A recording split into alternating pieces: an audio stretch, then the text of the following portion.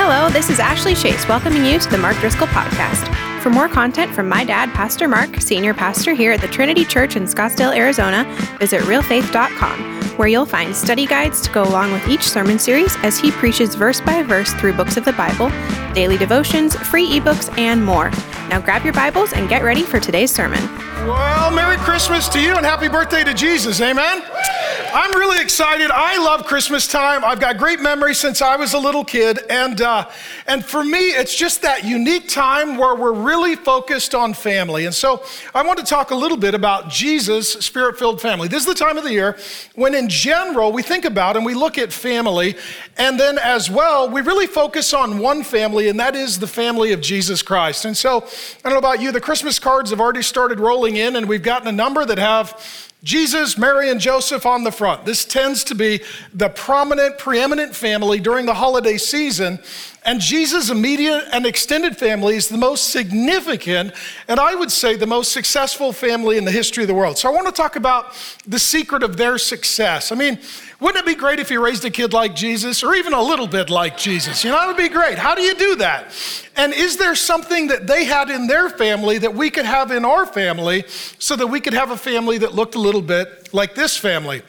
And if you want to study it more, I've got a book called Spirit-Filled Jesus, and I've got a stack, maybe 200 copies in the foyer.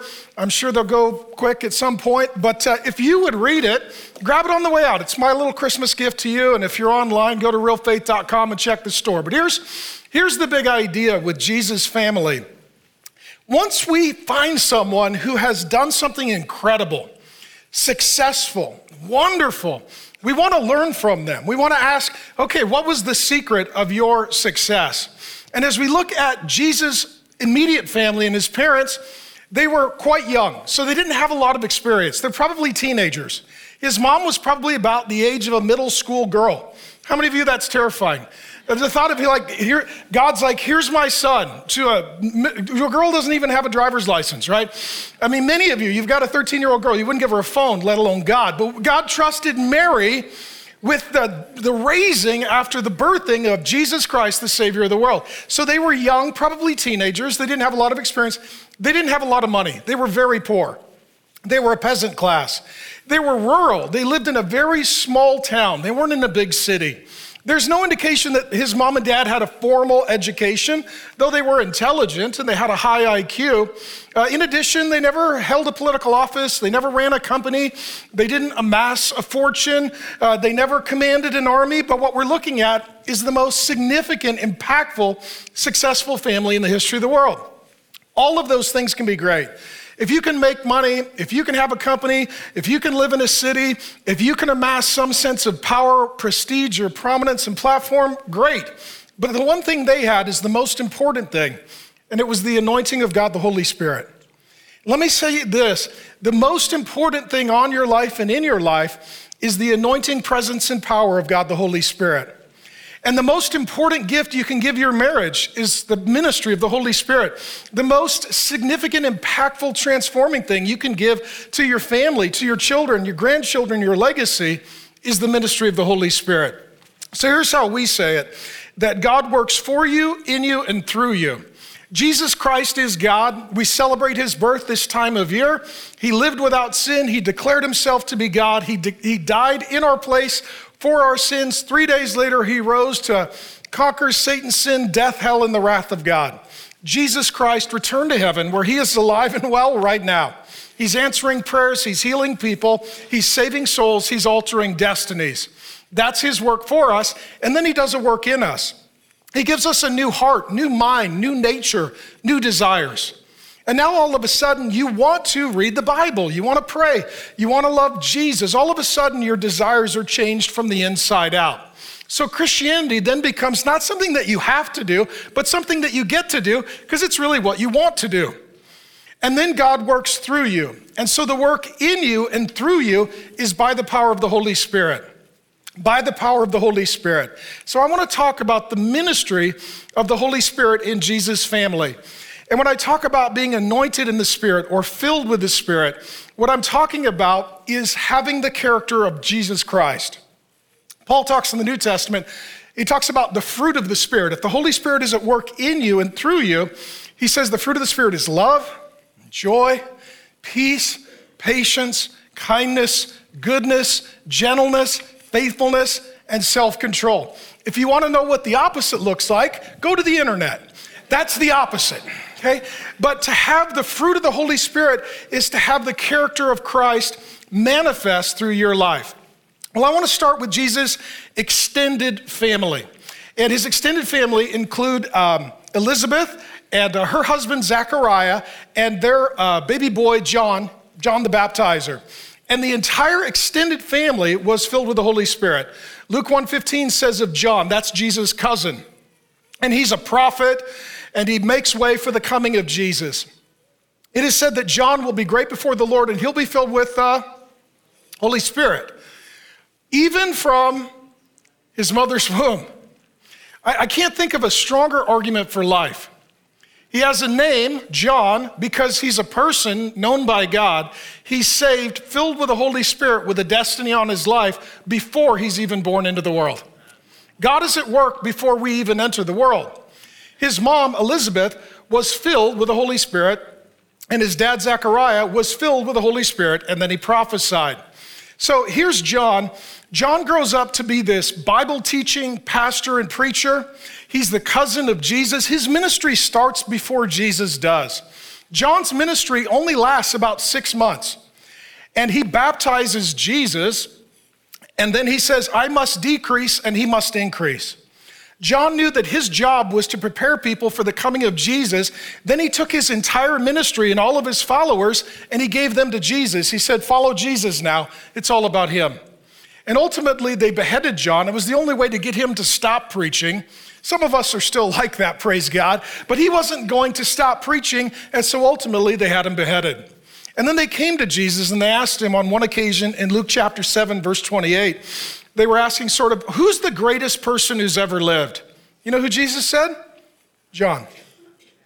John the Baptizer, his cousin. How many of you couldn't say that about your cousin, right? Let's just be honest. Right? You're like, yeah, my aunt and uncle are not filled with the Spirit, and my cousin is not the best person who's ever lived. That's their immediate family. And so John, he grew up in a poor ministry family. Zechariah and Elizabeth, they were rural priests. This would be like a small church in a small town led by a bivocational pastor and his wife. Like Jesus' family, they didn't have a lot of money, power, prestige, but they did have a personal relationship with the Holy Spirit. They live by the power and the presence of the Holy Spirit. And here's the big idea. Your immediate family needs extended family. And so what happens is when Mary hears that she is pregnant, the story of the Bible is that she travels a great distance to go see Elizabeth, and the boys, Jesus and John, are together in their mother's womb, and John leaps for joy at the presence of Jesus, even though they're yet unborn. And Mary wants to be with Elizabeth because she wants the support of extended family. Some of you are very blessed because you have godly, healthy, extended family. Okay? And so for both of you, you're blessed, okay?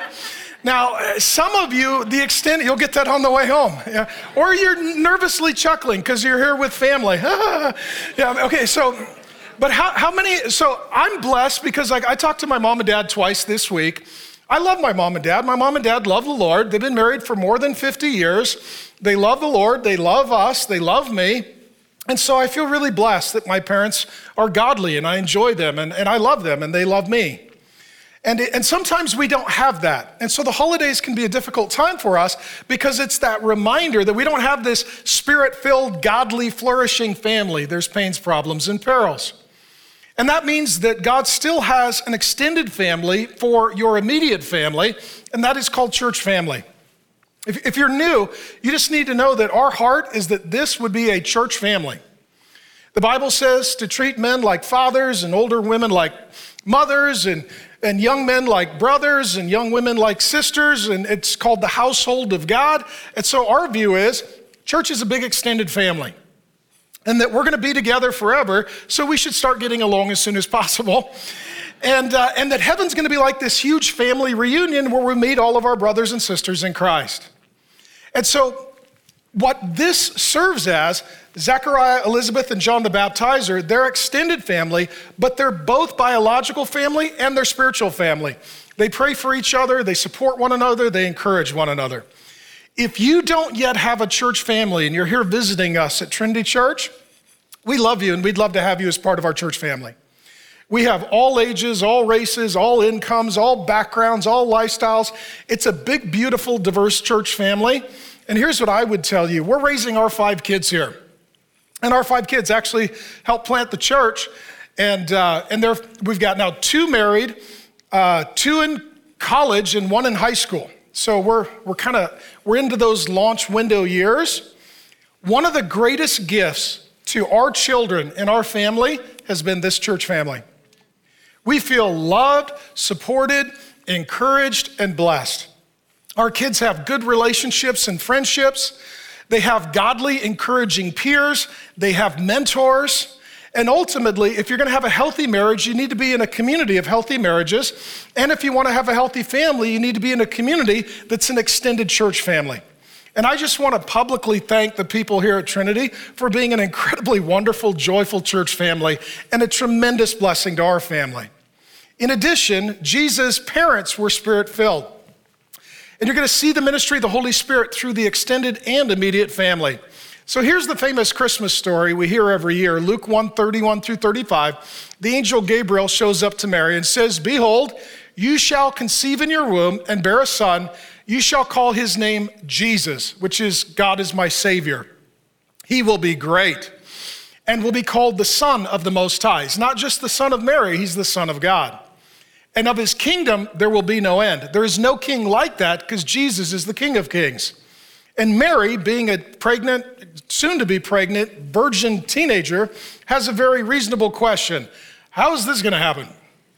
What? Like I'm not married yet, but I think I know how this works. So how's this going to work? "How will this be since I'm a virgin?" That's to fulfill a promise given in Isaiah. And the angel answered her, "The Holy Spirit." God's going to do a miracle in you, Mary. Just like he brought the first man from nothing, he's going to bring the Son of God forth without an earthly father.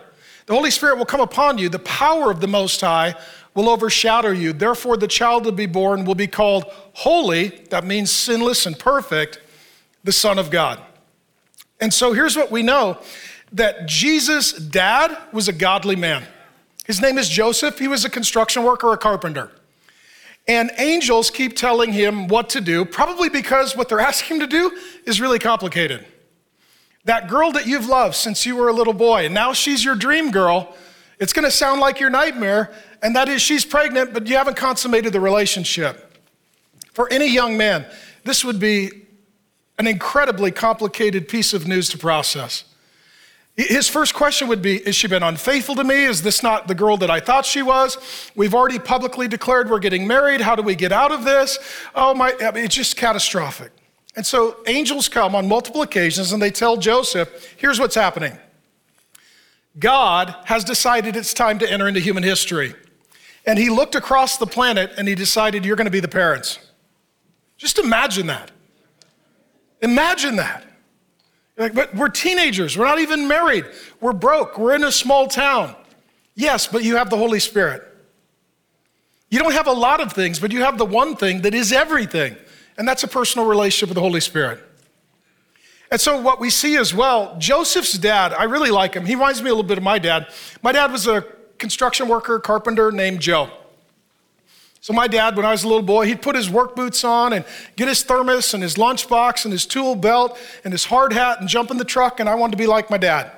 So I had little boots, I had little jeans, I had a little lunchbox, little toolbox, little hard hat. And I would jump in the truck and go to work with my dad. Jesus and his dad had a relationship like that. He would go to work with his dad. And Joseph doesn't say a lot, but he does a lot. If you look at Joseph, you can see his faith by his deeds, and he has very few words. How many of you men identify with Joseph? Don't say anything. I'm not expecting you to, communicate, but maybe just give me the bro nod, okay? The little bobblehead bro nod. There's some men that are like, I don't say a lot, but I do a lot. And I would say I respect those men more than those who say a lot, but don't do a lot. There's men who say a lot and don't do a lot. Joseph doesn't say a lot, but he does a lot. He loves his wife, he raises his kids, he gets criticized by those who are saying that he's a fool for believing the virgin birth. They would call it myth, we know it's fact. And he was a good, godly man who worked hard to provide for his family. And now here we are, we have Mary, and we just learned that she would conceive by the power of the Holy Spirit. She's a godly young woman. When she hears that she's going to give birth to Jesus, she's a worship leader. Maybe she's like some of you, she's a creative and she's a songwriter. And she bursts into this glorious spirit-filled song, worshiping God, knowing and hearing that she's going to bring Jesus into human history. Mary doesn't yet have a husband, but she has the Holy Spirit. Mary doesn't have any parenting experience, but she has the Holy Spirit. Mary doesn't have power, but she has the power of the Holy Spirit. She doesn't have money, but she has the presence of the Holy Spirit. And so what God is looking for to raise Jesus is not the kind of people that we would tend to think would be the first round draft pick to raise God. Amen? Not looking for experience. He's not looking for money. He's not looking for power. He's looking for people whose hearts are surrendered and devoted to him, and they have a personal relationship with the Holy Spirit. And so Jesus' parents are spirit-filled, meaning they're led by and loved by the Holy Spirit. And I was thinking about it too. Ladies, how hard would it be to be Jesus' mom? Just think about it for a minute. And I know your kids, when they're giving you a hard time, you're like, it would have been great to be Jesus' mom, you know? But honestly, think about it, probably a little awkward. Can you imagine that? Like Jesus' little kid, mom's upset, walks in, Jesus, I'm really upset with you. He's like, I forgive you. I'm sure it's your fault. I'm sure it's your fault. If you'd like to, you could take a time out or spank yourself. I'm fine either way. Can you imagine being an imperfect parent trying to raise a perfect child? Had to be humbling, but they had the humility to do so. His aunt and uncle and his cousin filled with the Spirit, his mom and dad filled with the Spirit, and he had brothers who were filled with the Spirit. I'll introduce you to them. It says in Jude 1, Jude, a servant of Jesus Christ and brother of James. I won't get into all the technicality, but these are Jesus' half-brothers. So Joseph and Mary were their parents for Jesus. Mary was his mother. Joseph was his adoptive father. He didn't have an earthly father.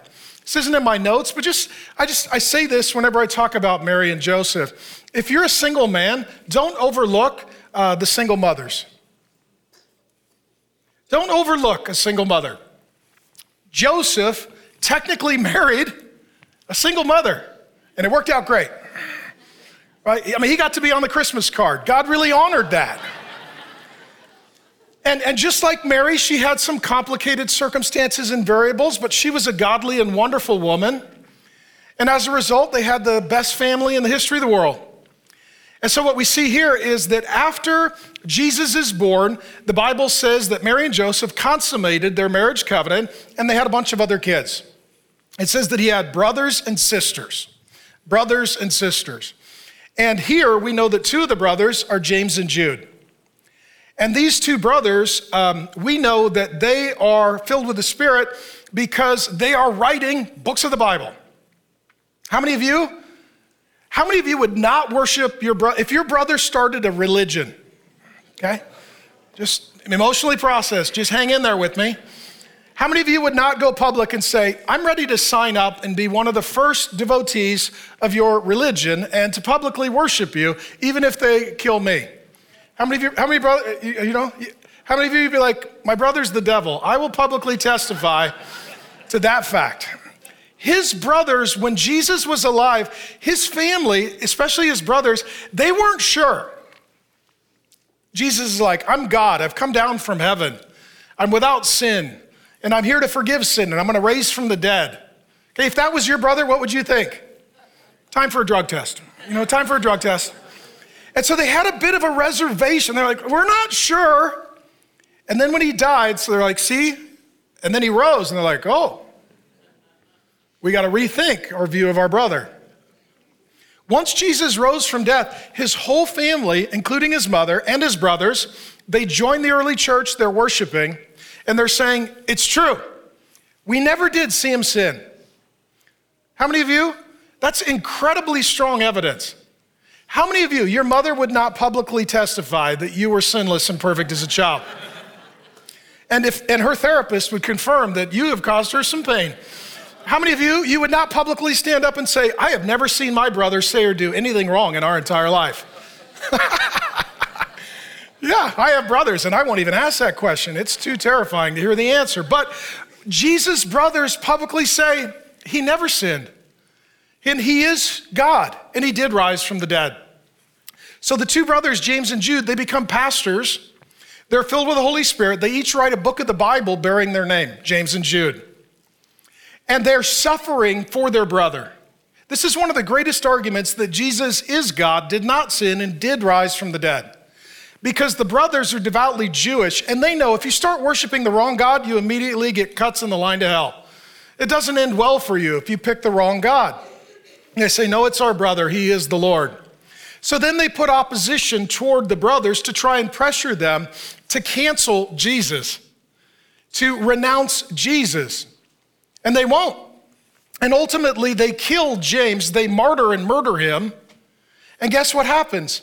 There's a third brother named Simon, history outside of the Bible says, stepped in and occupied the leadership position that was left vacant by James.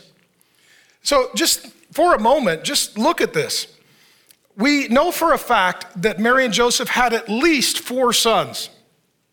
Okay? Number 1, you have Simon, who was a pastor who stepped up to fill a leadership gap with courage when his brother got murdered. You got 2 brothers that wrote books of the Bible. And one is the Savior of the world, their son, Jesus Christ. Like, would you agree with me? That's an incredible family. I mean, our kid makes the honor roll and we put it on the bumper, like, really, you know. And even if they didn't, we just order it off Amazon and pretend, I mean, this is the most significant family in the history of the world. I mean, you can't do any better with parenting than this. Right? I mean, these are the people who should write the parenting book. And I'll just be honest with you, most people who write the parenting book shouldn't. I always find it adorable when people's kids aren't even teenagers yet and they wrote a parenting book. It's like, that's so adorable. You know, I mean, it's not until your kids are grown that you really know where you went wrong. And them and their therapists will then inform you of the ways that you have done that. They did an incredible job raising extraordinary children and 4 world-changing sons. So here's what we've established. His extended family was Spirit-filled, his church family was Spirit-filled, his parents were Spirit-filled, and his brothers were Spirit-filled. How'd they have a great marriage? By the power of the Holy Spirit. How'd they have a great family? By the power of the Holy Spirit. How'd they raise world-changing kids? By the power of the Holy Spirit. We tend to think a lot of things like, well, if I just had more money, if we had them in a better school, if we had a better tutor, if they had a better coach, if we lived in a different neighborhood. And the issue is if they had the Holy Spirit, that might be the one thing that changes everything. And this is what we see in the life of Jesus. Jesus was filled and lived by the power of the Holy Spirit. And what we're talking about in living by the power of the Holy Spirit is we know how to power our car. We put gas in it. We know how to power our body. We put food in it. We don't know how to power our soul. And the Holy Spirit is the energy source that God has given to empower spiritual life at the soul level. So I'll deal with this briefly, but here's Jesus' Spirit-filled life. As we established, number 1, he was conceived by the Holy Spirit. He went from heaven to earth. God became a man by the power of the Holy Spirit. The angel said, the Lord, the Holy Spirit will come upon you. And so Jesus' entrance into history was by the power of the Holy Spirit. And then he lived by the power of the Holy Spirit. Matthew 3:16, when Jesus was baptized, and that's showing the death, burial, resurrection that he would bring. Immediately, he went up from the water. Who was he baptized by? His cousin, John the Baptizer. You know you're good when they make it your name. I'm John the Baptizer. And so he baptizes Jesus. He comes up from the water, and behold, the heavens were opened to him, and he saw the Spirit of God, that's the Holy Spirit, descending like a dove. And this line is really pregnant with meaning, coming to rest on him. Let me explain this. So here what you have at the baptism of Jesus is him becoming publicly known as a movement and ministry leader. Prior to this time, the trending, rock star was John the Baptizer. He was getting all the headlines. He baptizes Jesus, and he says, I'm going to decrease, he's going to increase. All of my followers now follow him. John was very humble and handed over his ministry to Jesus. And at the baptism of Jesus, the entire Trinity was there. You're at the Trinity Church, and we believe there's one God in three persons. This is the unique and distinct view of God among any belief system in the history of the world. He is one God, but relational and personal in three persons. And so at the baptism of Jesus, the Father spoke from heaven. What he said was, this is my Son, in whom I am well pleased. Okay, if you're in Christ positionally, he speaks that over you. You work from the Father's approval, not for the Father's approval. Jesus started his ministry with the love of the Father, and I want you to start the rest of your life from the love of the Father. So you've got the Father speaking from heaven, you've got Jesus coming up out of the water, and we just learned that the Holy Spirit descended upon him. So everyone who's there is like, okay, the Father spoke, this is for sure the one we've been waiting for, and the Holy Spirit has come down to anoint and appoint him. Christ literally means anointed of the Holy Spirit. That's literally what it means. And it mentions this baptism in multiple of the Gospels. These are biographical books about Jesus' life. But in this particular section, it has this one phrase that is unique and important. It says that the Holy Spirit, do you remember the word? Rested on him. In the original language, it means to abide or remain. It means that from that moment forward, the Holy Spirit would never be separated from the life and ministry of Jesus. What that means is everywhere Jesus went, the Holy Spirit went with him. Everything that Jesus did, the Holy Spirit empowered him. Jesus had a personal relationship with the Holy Spirit. Now, a lot of times we will tell people you need a personal relationship with Jesus, and you do. You do. It's great, and we all need to have a personal relationship with Jesus, but Jesus had a personal relationship with the Holy Spirit. It was the secret to his life and success. In addition, it says, number 3, Jesus was filled with the Holy Spirit. Luke chapter 4, verse 1, it says Jesus full of the Holy Spirit. The analogy that comes to mind, I just kind of see this. When our kids were little, there was one time that we took them to a beach. We lived up in Washington State, and somebody gave us their cabin. We thought, oh, we'll go to the beach, but it was during the winter. So it's like 30 degrees with like 90-mile-an-hour winds, and all of the sand is like a sand blaster, just blasting your children. You're like, I'm a terrible dad. This was a horrible plan. And so I'm feeling bad that I'm taking my kids to the beach, and they're rolling down it like tumbleweeds, just getting blown over in their little parkas. And I'm trying to figure out, how do we redeem this kind of miserable memory? And I thought, you know what? We can buy kites, because we got ourselves gale force winds. And I wasn't thinking at the time, like we could lose a kid. But anyways, my thought was, so I went to the kite store and I told all the kids, pick any kite you want. This is your dad's sorry day. I'll spend whatever for the kite. So my kids all got kites. And the kites are lifeless and they're dull. And the kids were little and they hadn't ever really flown a kite. And so they hadn't really seen a kite do what a kite can do. And they were just like, okay, put it together. And then we go to the beach, and guess what happens? The wind fills the kite. What happens to the kite? It soars, and the kids are letting the line out as fast as they can. And I'll never forget one of my daughters. The kite was dancing, and guess what my daughter was doing? She was dancing. The point is this: everything changes once it gets filled. That which is dead comes to life when it gets filled. That which is weak becomes powerful when it gets filled. That which is lifeless becomes alive when it gets filled.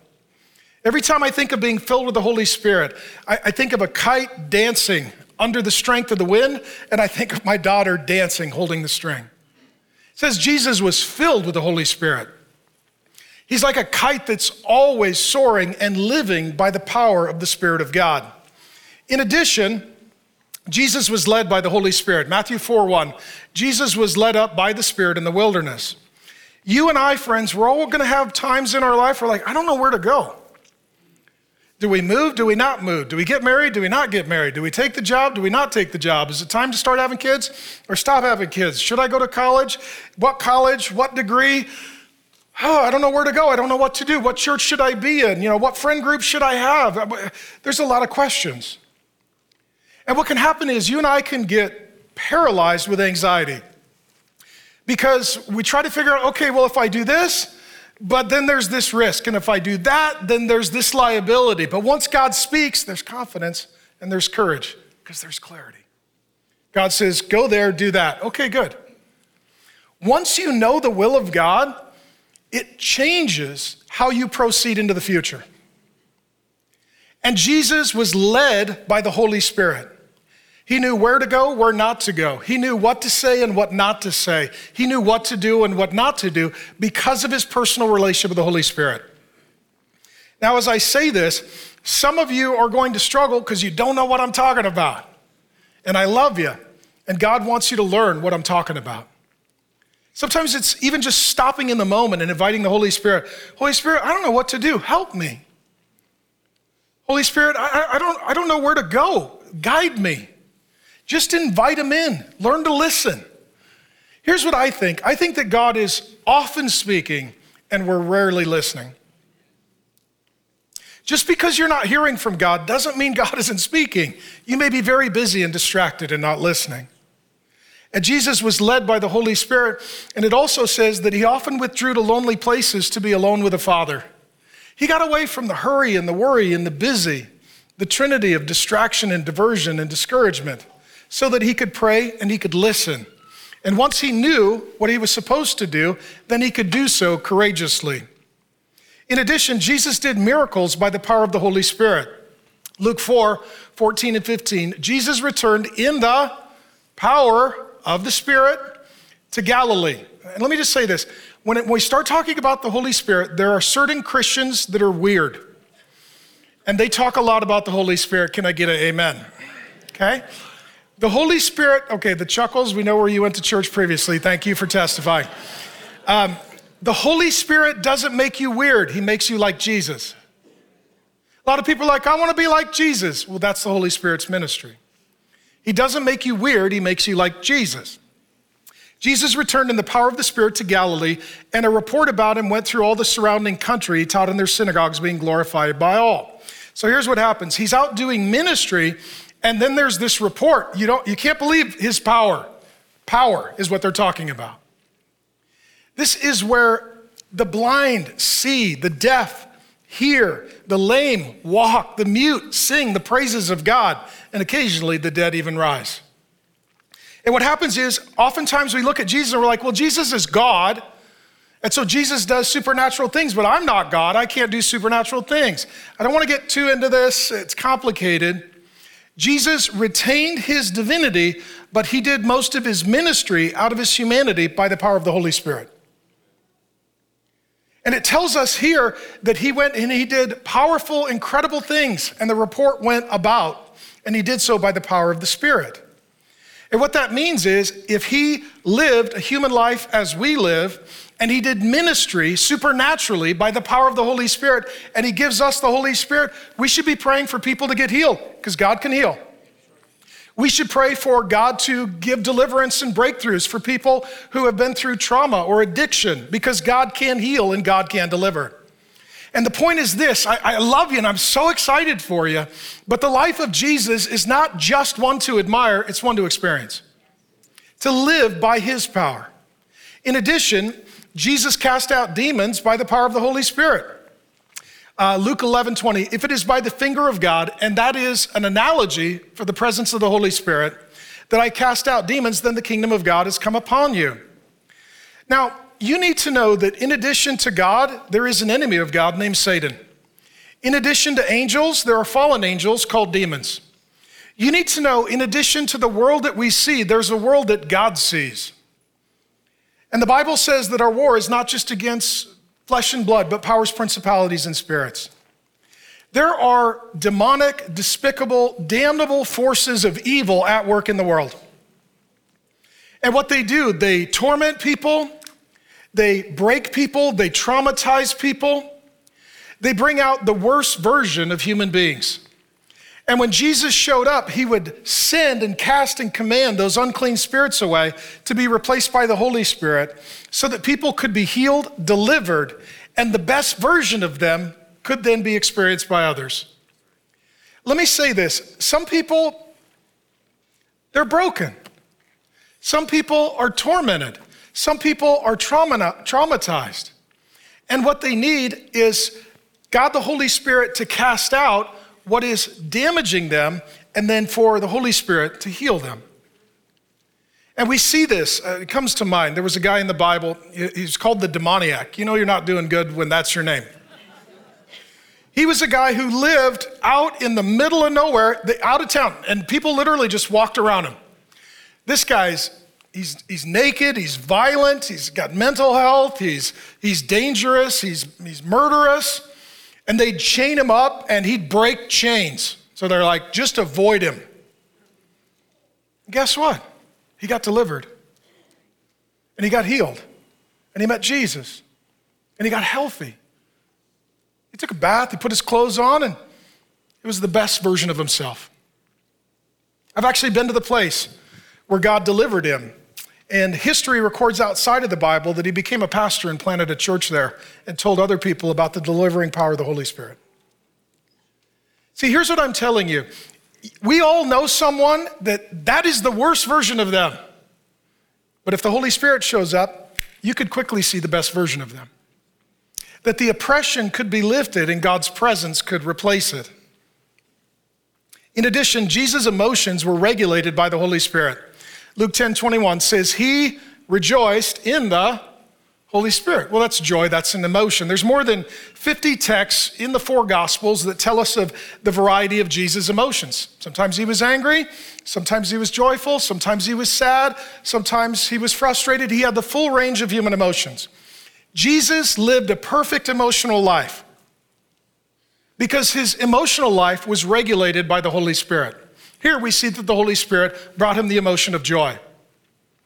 Now, what counselors will tell you is that when you get triggered, you don't have emotions, emotions have you.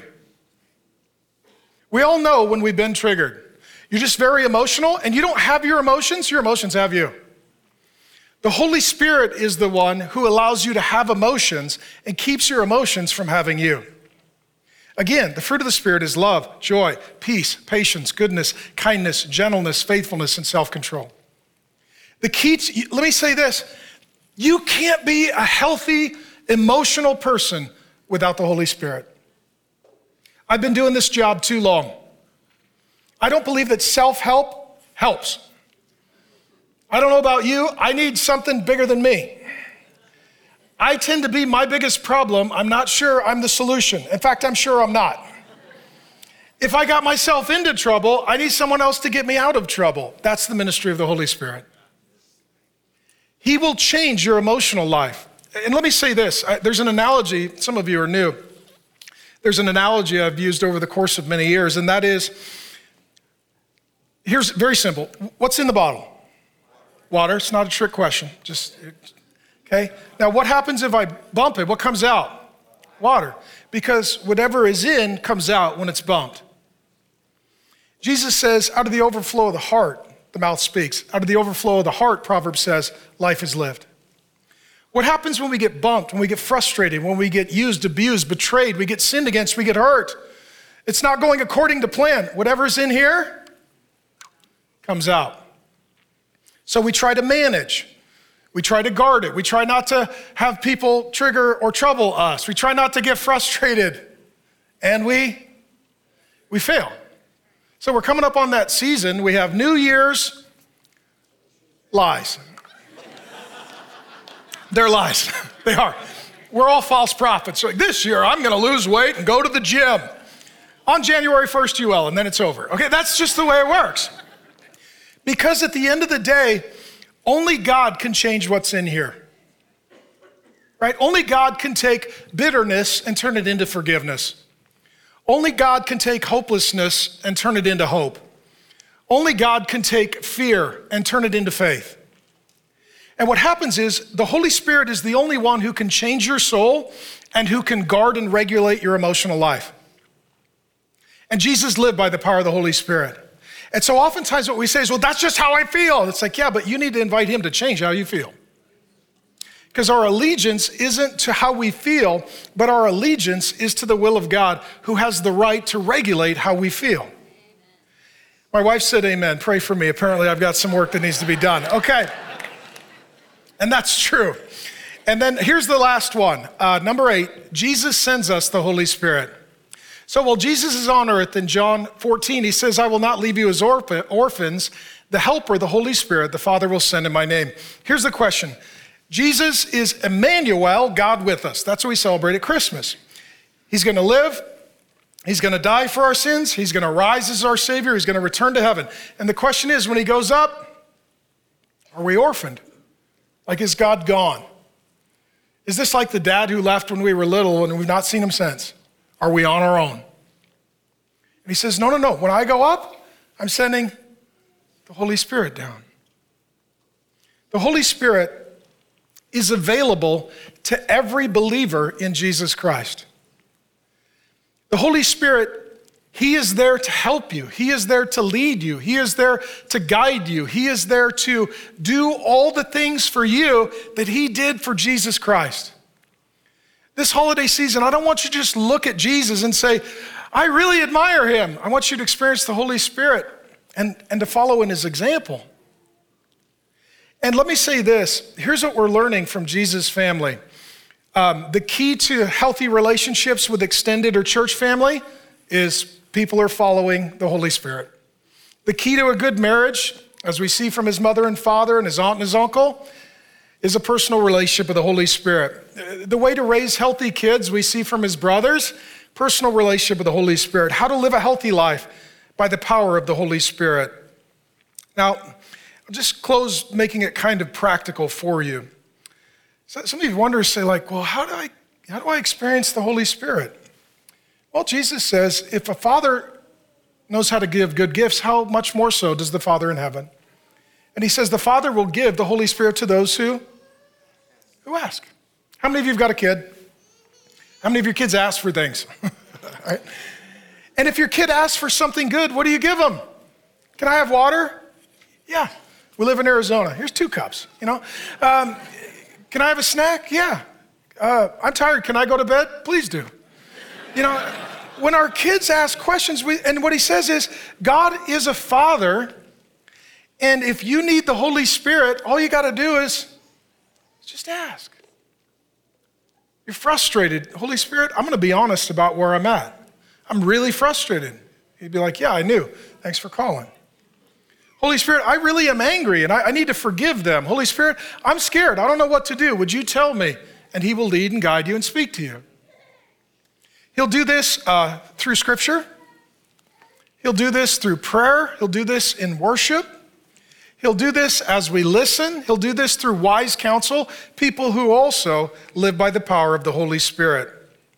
I'm a bit over time. I'm still going to say a few things, though, because I feel like clocks and the speed limit are adorable recommendations. And so let me close with this. Let me make this about parenting, okay? When we parent our children, there are 2 variables, and we need to figure out what the percentage will be. Rules and relationship. Rules and relationship. The Bible will call these law and grace, but it's rules and relationship.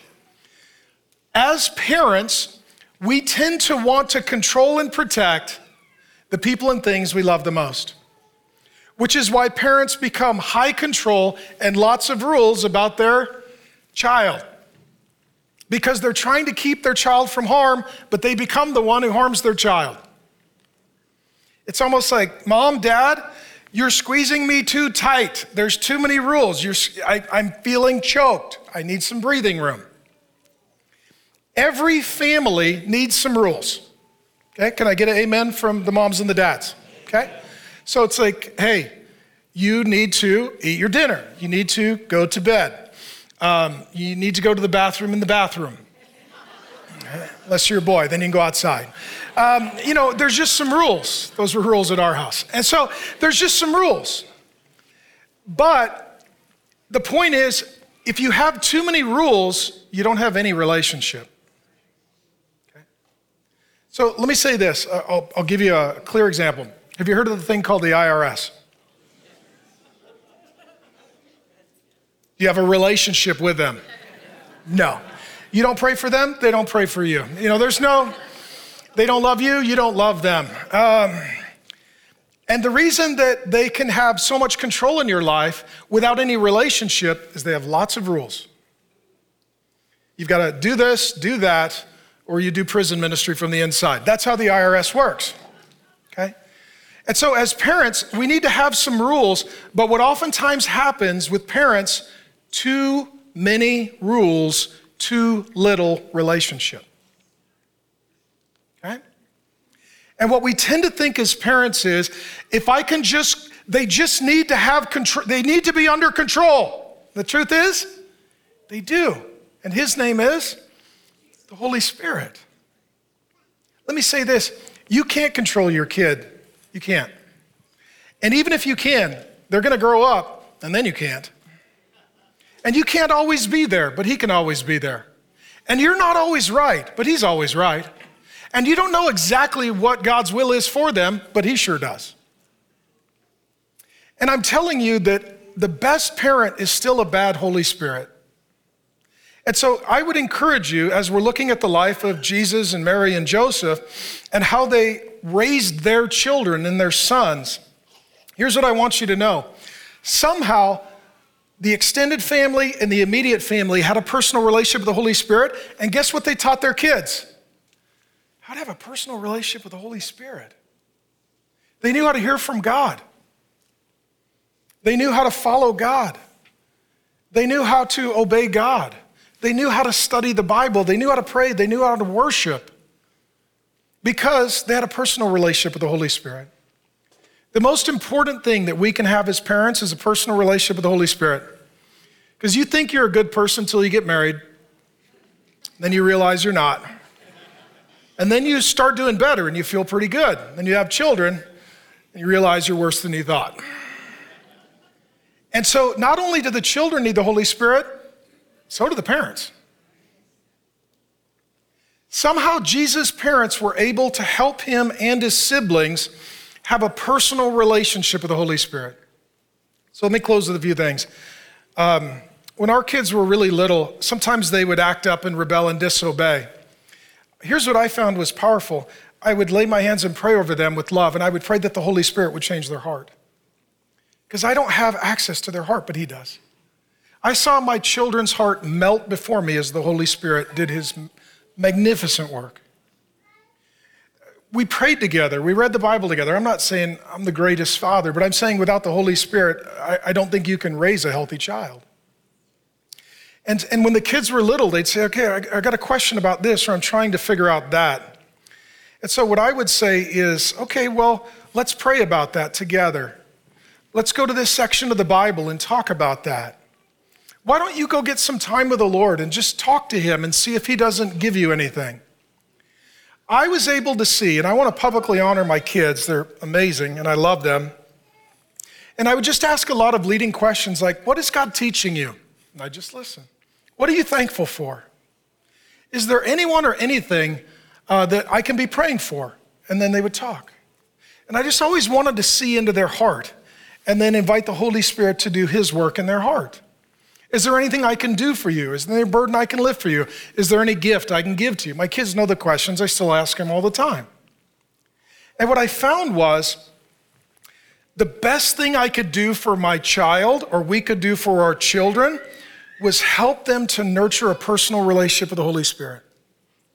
At a very young age, the kids would come, they'd be like, I was praying and I feel like God said this. Yay! If you know the will of God, oh, I am so relieved. Even when our kids went to get married, they're like, okay, I think I've found the person. They're like, what do you think? I'm like, great. You pick great people, amazing, but are you convinced that this is God's will for you? And our married kids went and they met with the Lord, and they came back, they're like, I prayed, fasted, I journaled, I talked to the Lord, I listened. The Lord spoke to me and said that I'm supposed to marry this person. That is the will of God. Oh, great, praise God. I think that it is impossible to parent without the Holy Spirit. And I think the reason that we're having so many problems with parenting and children in our day is we have allowed most of the teaching and most of the teachers of children, from counselors to psychologists to parenting experts to teachers, we have allowed that to be dominated by people who don't even have the Holy Spirit. And how in the world can you teach someone to have a personal relationship with the Holy Spirit if you don't have a relationship with the Holy Spirit? And so, I love you. It's an honor to teach. I'm going to pray. How about we dedicate some really cute little kids? Would that be better? Okay, amen. So, Father God, I do pray now, and I invite the person and the presence and the power of the Holy Spirit. God, if there's any here that don't know and love Jesus, I pray right now that they would be born again, brought from death to life through the powerful work of the Holy Spirit. God, for those of us who are single, as Mary and Joseph were, I pray that you would fill us with the Spirit so that we could find and walk in your will. For those of us who are married, like these married couples, Elizabeth and Zechariah, and Mary and Joseph, I pray that we, husbands and wives, would be filled with and led by and empowered by the Holy Spirit. God, as we raise children, I pray that we would invite the Holy Spirit into our conversations, invite the Holy Spirit into our discipline, invite the Holy Spirit into our fun and memory-making times, invite the Holy Spirit into the good days and the bad days. And God, it is my prayer that we would dial up the relationship with our children, that we will dial down the rules, and that as we're building a relationship with them, that we would help them to have a personal relationship with the Holy Spirit. Holy Spirit, would you change the hearts and natures and minds and desires of our children? Would you speak to them? Would you lead them? Would you guide them? Would you instruct them? Would you comfort them? Would you give them regulated emotional life and a wonderful worshipful life? In Jesus' name we pray. Amen. We hope you enjoyed today's sermon. If you want to be a part of getting more Bible teaching out across the world, visit realfaith.com/donate. And for more content like this, visit realfaith.com. Thanks for listening. And remember, it's all about Jesus.